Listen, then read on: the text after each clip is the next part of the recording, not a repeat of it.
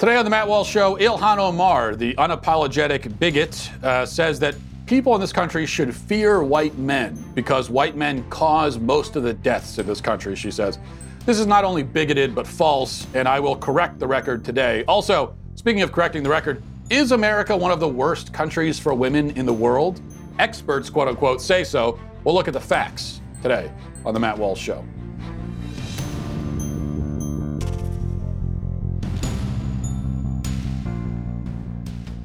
Well, put your conspiracy caps on, folks, because Jeffrey Epstein was found injured in prison. In his prison cell, he was found injured. Not much else is known other than that. He was found laying in his cell, marks around his neck. Poor guy. Was he assaulted? Did he try to kill himself? Did he fake a suicide attempt in hopes of being transferred or something like that? We don't know. Based on what little we know, I tend to suspect maybe the third option, but who knows?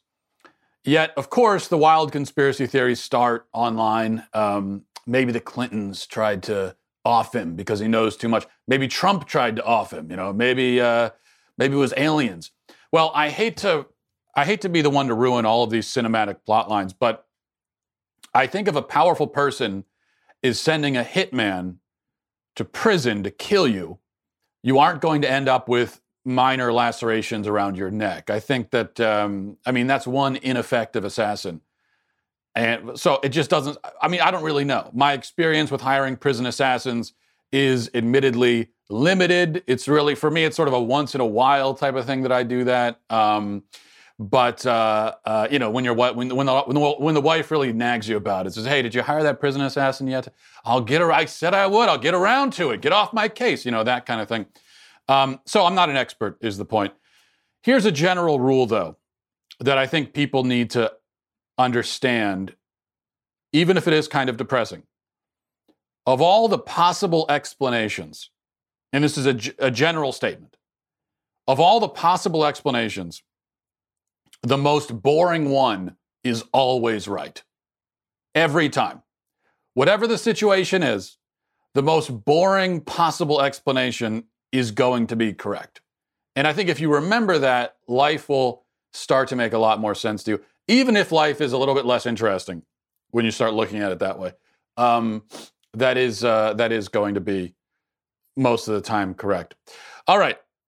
I want to begin with something that I think is instructive. Our friend Ilhan Omar, there's a video, another video that from last year that has resurfaced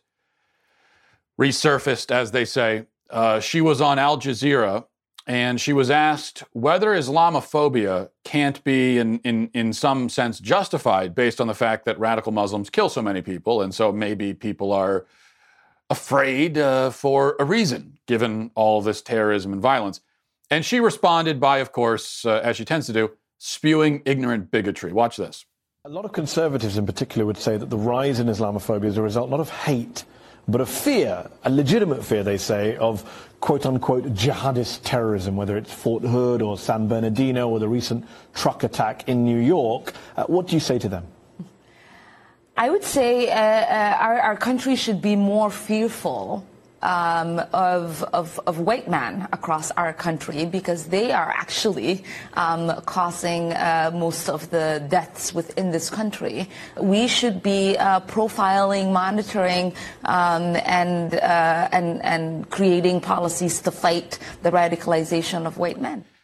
Okay, now she could have said to that question, I don't expect her to say that, oh yeah, well, Islamophobia is totally justified. Muslims are just the worst, man. I don't expect that answer, okay? She could have said, we shouldn't fear anybody based on their race or ethnicity. We should judge people on a case-by-case basis, so on and so forth. That's the answer that a non-bigot would have given.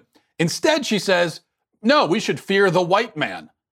We should be fearful of white men because white men are causing most of the deaths in our country. That's what she said. Causing most of the deaths in our country.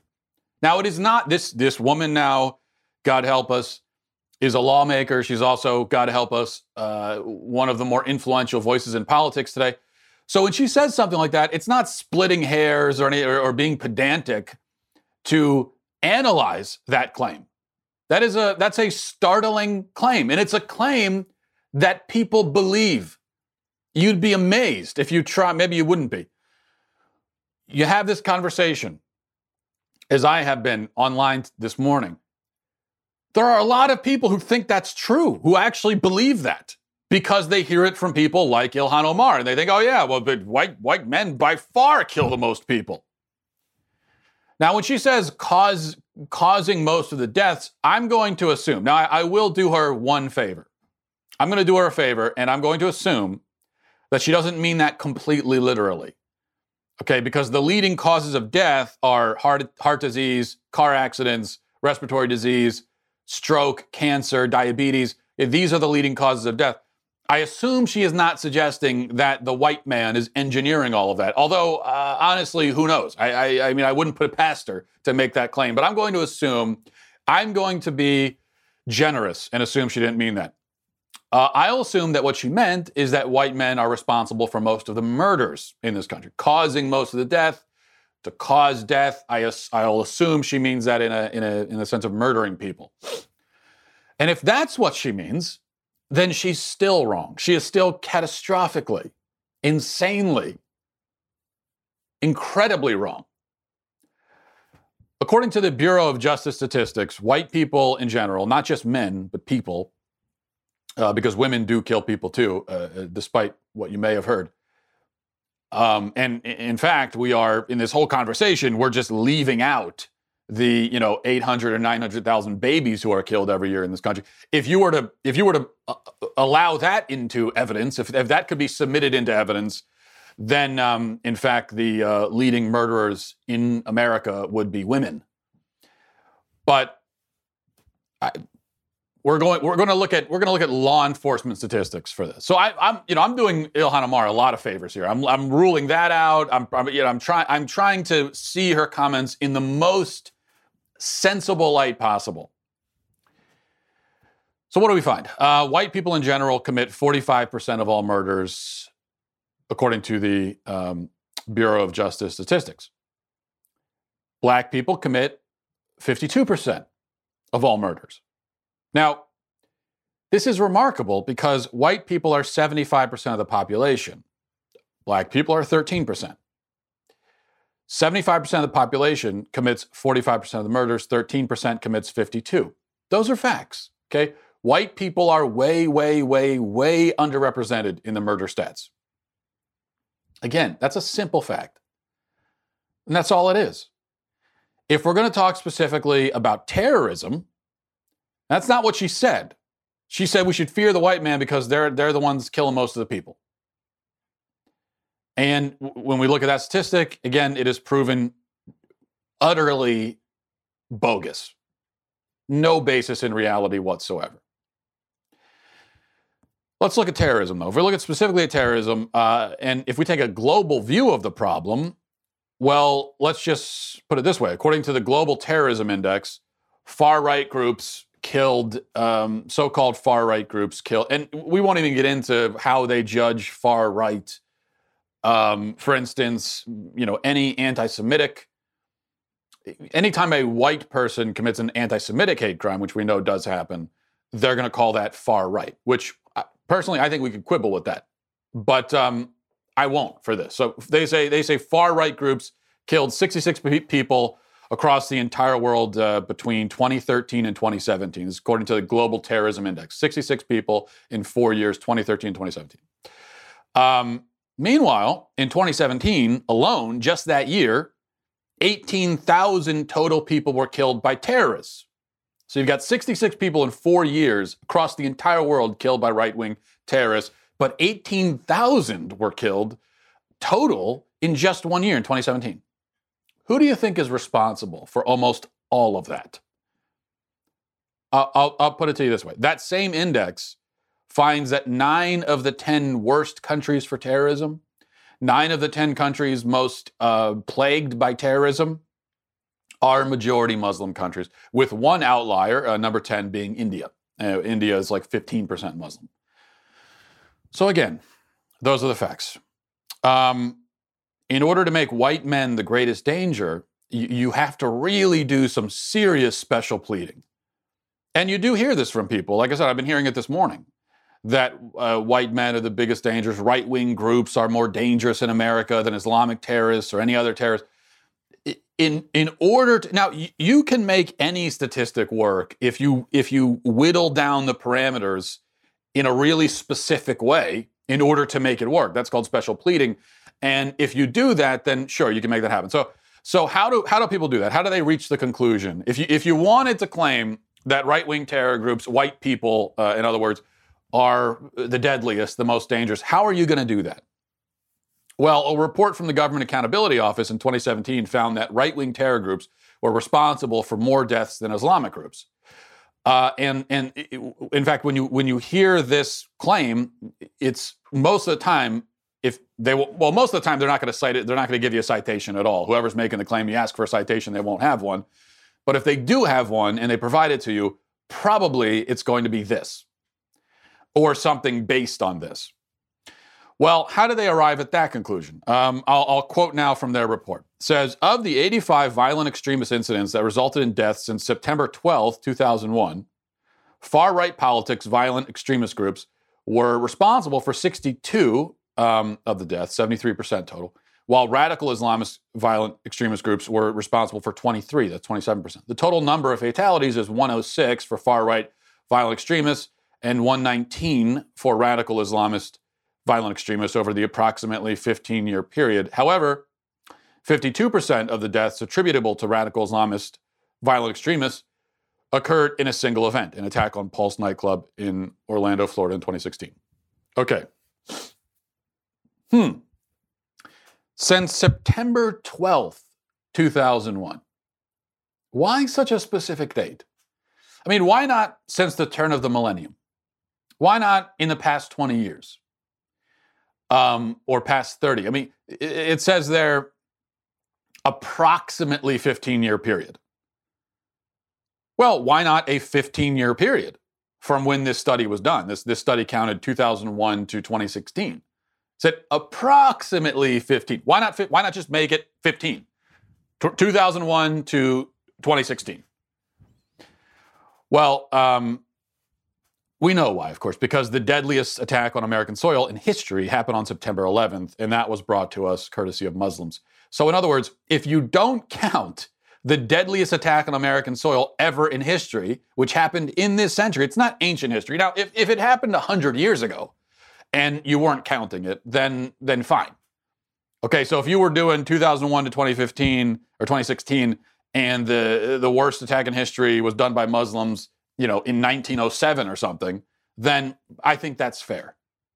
But when you are specifically making the parameters to start the day after that attack, and to go 15 years before, it's as I said. I mean, this is the definition of special pleading.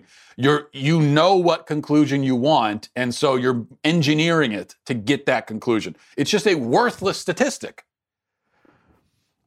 If we include the deadliest attack in American history, which is recent history, still recent, then you find that deaths by Muslim terrorists way outnumber. I mean, then it's over 3,000 versus, what do they say, 106. Well, since this report, there have been other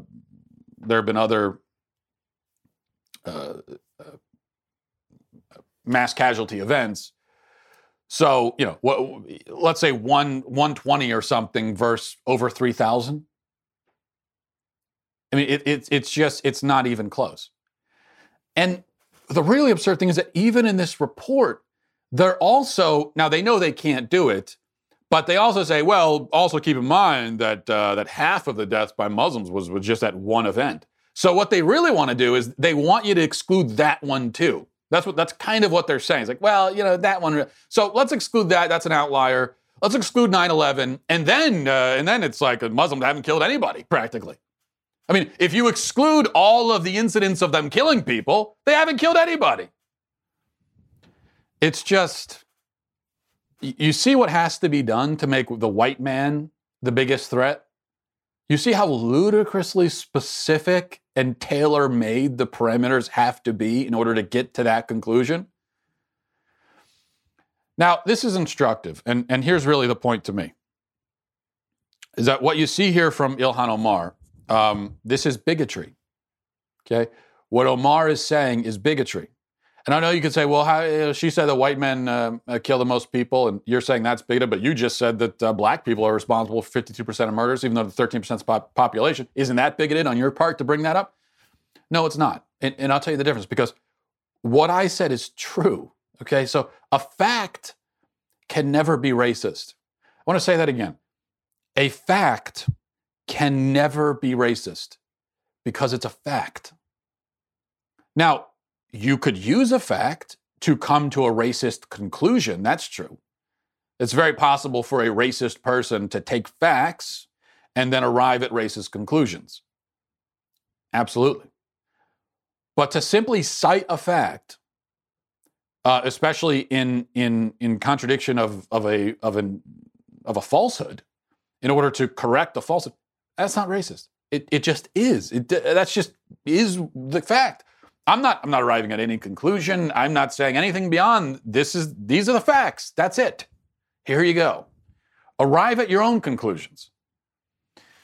Ilhan Omar, on the other hand, is saying something that is untrue about a racial group other than her own, in order to stoke fear and suspicion of that group. That is classic bigotry. That is dictionary, textbook dictionary, right?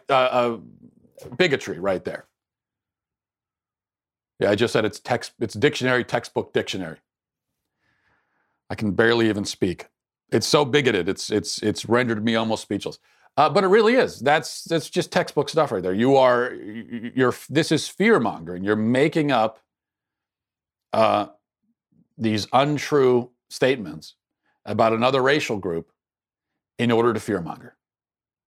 And she was explicit with it too. She said we should fear them. So let's imagine for a moment that a right-wing white politician were to say, hey, black people, they've killed 98% of the people, 98% of murders in this country are from black people. And so we should fear them. Now, if a white politician were to say that, first of all, they'd be run out of office in 30 seconds. You would never see or hear from them ever again on a public stage. That would be it. And that would be bigoted, because you are explicitly trying to stoke fear against another racial group, and you're doing it with falsehoods.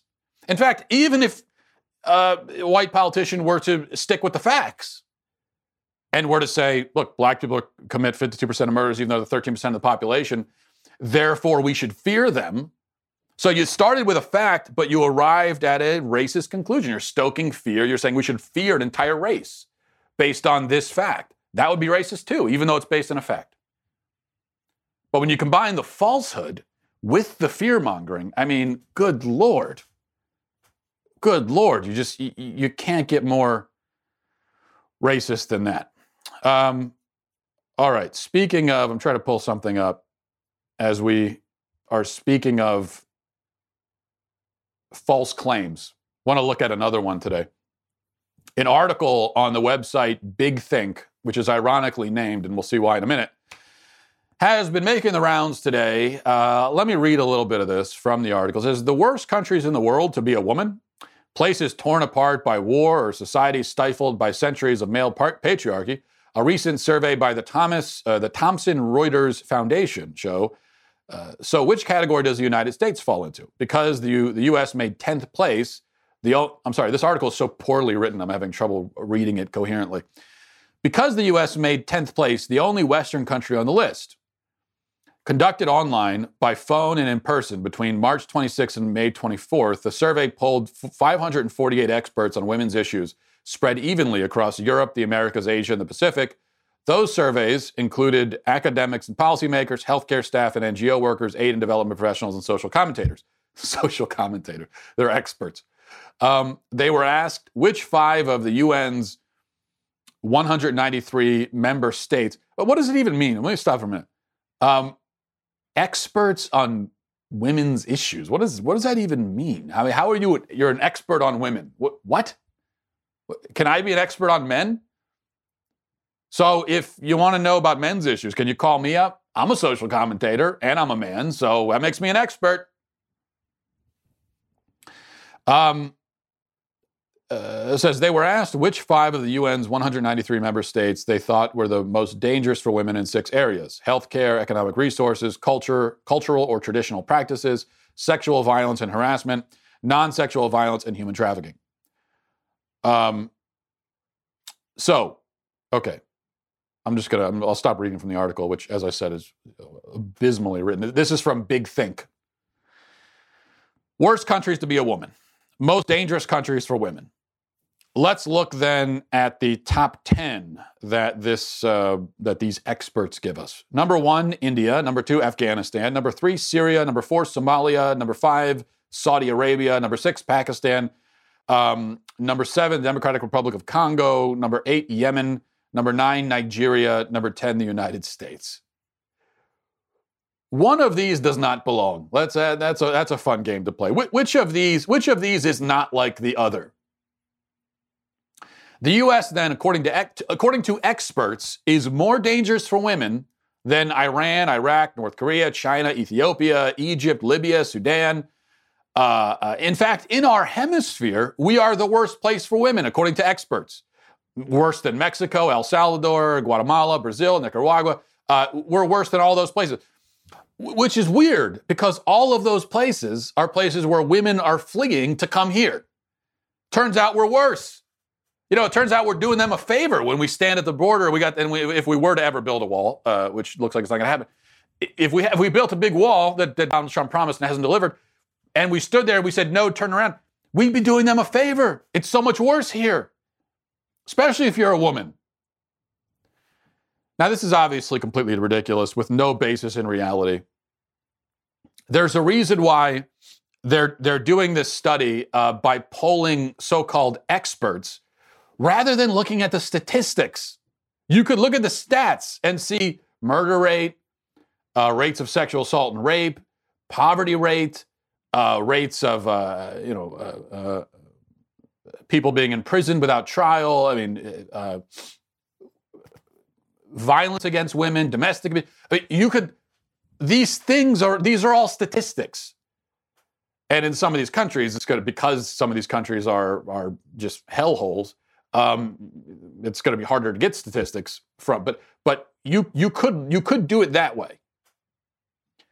But they're not doing it that way. Instead, they're gonna call up 538 random women and say, "Hey, what do you think about this? Well, just give us your opinion, and we'll make a list." So how could anyone actually make this claim? Well, I think for one, what you see here is a very weird kind of self-centeredness. I guarantee that the experts in America, the so-called experts, they were the ones probably saying that America is so bad, because they just assume that their own experience, their own trials, their own tribulations, however petty, must be the worst possible thing.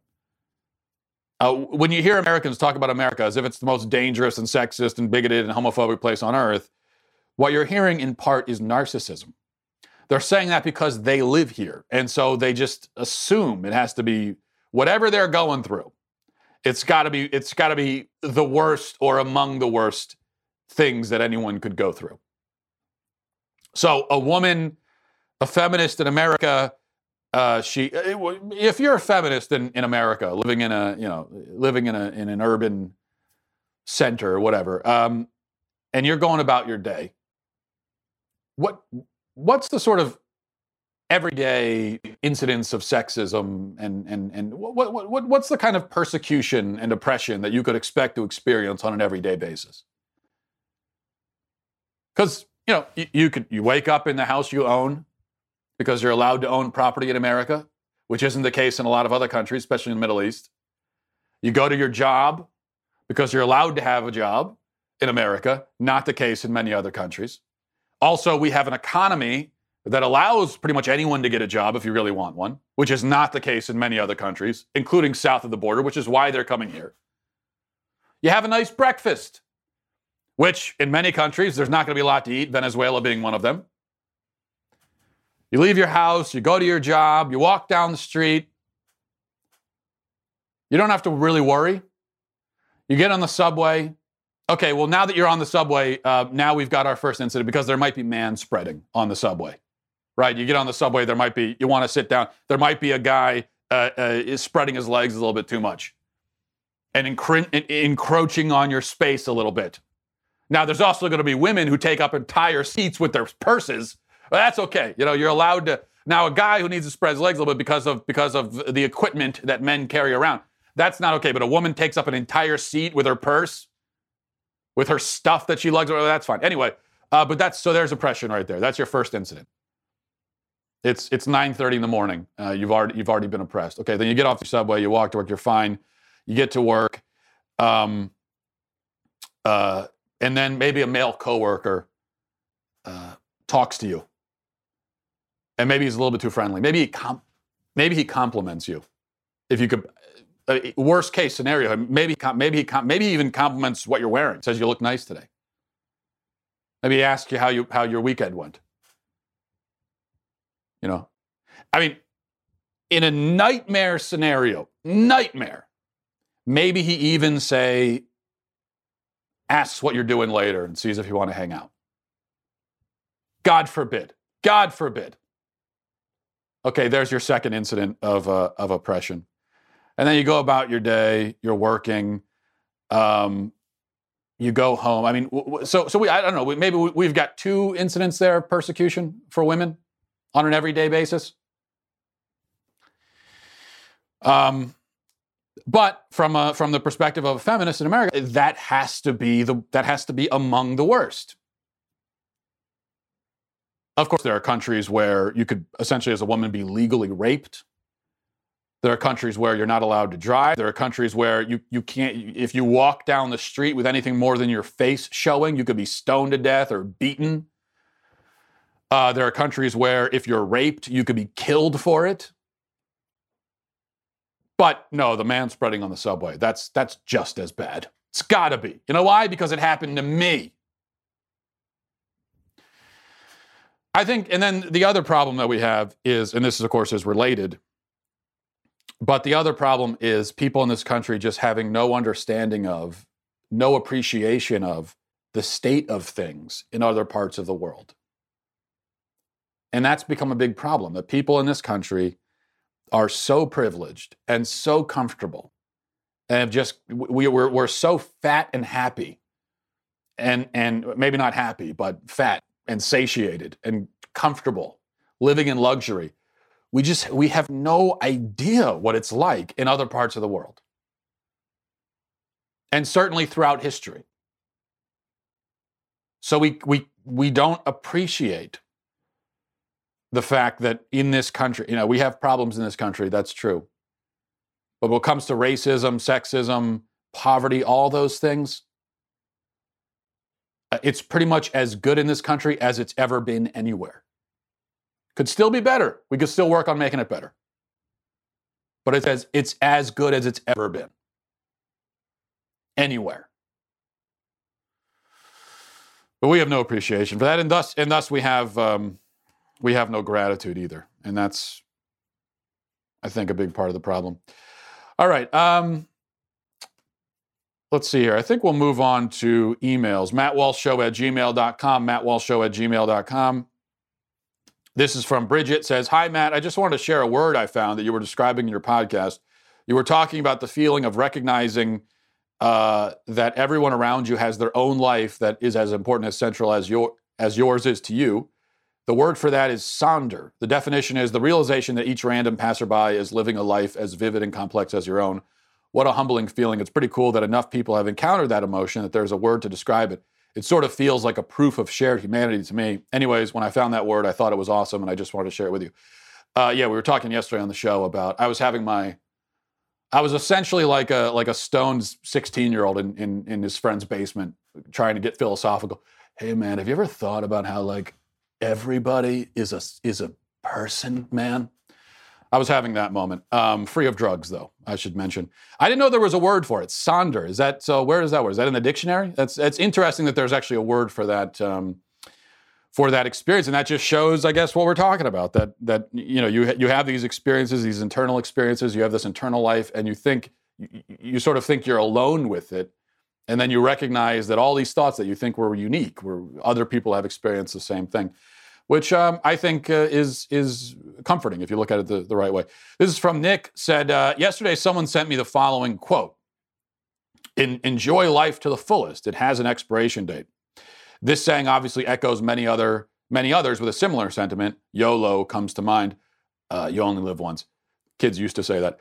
My question for you is, from a Christian worldview, do you think this is good or bad advice? Perhaps the answer hinges on what constitutes a living life to the fullest. Taken to its logical conclusion, the mindset could be used to justify immoral actions like infidelity, theft, or shaving off a perfectly healthy beard. On the other hand, recognition of one's own mortality and finding joy in life seem perfectly in keeping with the Christian worldview. I'm only asking you to wax philosophical. Consider yourself lucky this isn't Canada. Yeah, I think if we keep the proper perspective on it, I mean, there's truth to it. It's a cliche. When it comes down to it, there's really no reason to say it, for the simple reason that it's a cliche. There's really no reason to say a cliche. That's a cliche for a reason. We all know it already. It's in our head. We've encountered it before. So there's no reason to say it for that reason. But yeah, I think that leaving the cliched nature of it aside, there is truth to the fact that you should enjoy your life. You only get it once. Now, we believe obviously as Christians that there's a life beyond this one. But that doesn't make this life worthless. And I do think that's an important point. And sometimes the way Christians sometimes can tend to talk about it, it's as if they think that this life doesn't mean anything. Well, of course it means something. God gave us this life to live. And that's why when someone is killed, it is a tragedy. That's why if you lose a loved one, you mourn. Even if you know that they hopefully went on to a better place, that there is a life beyond this, but you still mourn because you recognize that something has been lost. One of my favorite C.S. Lewis books is A Grief Observed, and that's the book that he wrote after his wife died. One of his last books, towards the end of his life, he wrote this book. And I believe the book originally was not, he didn't intend to publish it. It was just sort of his own, he was writing a journal and expressing, kind of working through his trauma that he was feeling after his wife died of I believe it was cancer. And at the beginning, it's a very short book, but at the beginning of the book, he's angry at God. He seems almost on the verge of giving up on faith. By the end, he doesn't. Spoiler alert. But this is one thing that he talks about. There's a great quote in there, and then I'm going to have to paraphrase, but he says that even though he knows that his wife has gone on to the next life, he also knows that this world, this physical world, is completely devoid of her, and that if he were to search the entire universe, every crack and crevice of the universe, he would not find her anywhere. She is in a very real sense gone, and that's not an illusion or something. She really is gone, for all intents and purposes, from this world, and that is a sad thing. So the point is that life is meaningful, and so I don't think there's anything wrong with saying live it to the fullest. But if by that you mean throw morality, throw discipline, throw self-control to the side, because when you die you're just going to decay and fade into nothingness, and there's nothing beyond it. If that's what you mean, then obviously there's a problem. This is from Josh, says, hello, Matt. Short version of my question. Would you ever leave Twitter? Even though I assume doing so would adversely affect your career as a media personality, what would Twitter need to do to make you leave? I've gotten this question several times because we talked, I think it was yesterday or 2 days ago, we talked about what I think is the most egregious thing Twitter has done. And they've done a lot of egregious things in terms of their bias against conservatives or their bias in favor of far-left ideology. The most egregious thing is the case with this man who's trying to sue women in Canada to get his genitals waxed. And he has been harassing women online, and the women who have stood up to him, one in particular, who he harassed and mocked in a sexually degrading way, she stood up to him and responded in kind and was perfectly justified doing it. She was banned from Twitter permanently, and he's still there. Even though this guy's a creep and a predator and just a monster in many ways, from the way that he treats women and other things as well. After we talked about that, I had a lot of emails like this, people saying, well, okay, if you think Twitter's so bad, why don't you sign off? Why don't you leave? Why don't you boycott it? And I understand that question. That is something that I struggle with. I think the easy cop-out answer is that for me, with my job, I have to be on it. I can't leave it, at least not by my own choice. That's the cop-out answer. But even if I didn't have sort of a professional obligation to be on Twitter and to be on social media, given my job, I don't know if I would leave it. Because if I can use the platform, if I'm able to use the platform to undermine Twitter's own ideological agenda, if I can use this platform to get the truth out there, to get conservative ideas out there, then why wouldn't I use it? I'll use it until I can't anymore, until they take it from me. So what I've decided, and I've long ago decided this with Twitter, with Facebook too, but especially with Twitter, that as long as I have this platform and I can use it to speak the truth, I'm going to do that. I'm not going to censor myself at all. So that is my personal pledge. I'm not going to. Now, if you're on Twitter, you're on these social media sites, and you're censoring yourself in order to maintain that platform, well, then there's really no point. Okay, then the best thing in that case would be just to leave. But I'm not going to censor myself at all. And I'll just continue. So I don't know, maybe it's kind of a kamikaze mission. I'm just going to continue using it, not censor myself in the least bit. And if they eventually come along and ban me, then they do. But if they don't, I'm going to continue using it to undermine their own ideological agenda. That's the way that I look at it. Even when we've been talking about this issue with this guy in Canada, and when I'm using Twitter, as I said, I'm gonna speak the truth. I'm not gonna say something that's not true just to follow the rules of a social media site. So, for instance, I'm going to refer to this man as a man. Even if Twitter says, "Oh, you're not allowed to do that. That's misgendering." Well, I'm not going to lie for Twitter's sake. And if they want to ban me too, in order to protect this predator, if they want to keep doing that, then they can. But until that time comes, I'm just going to continue with what I'm doing. All right. I think we'll leave it there. Thanks, everybody, for watching. Godspeed.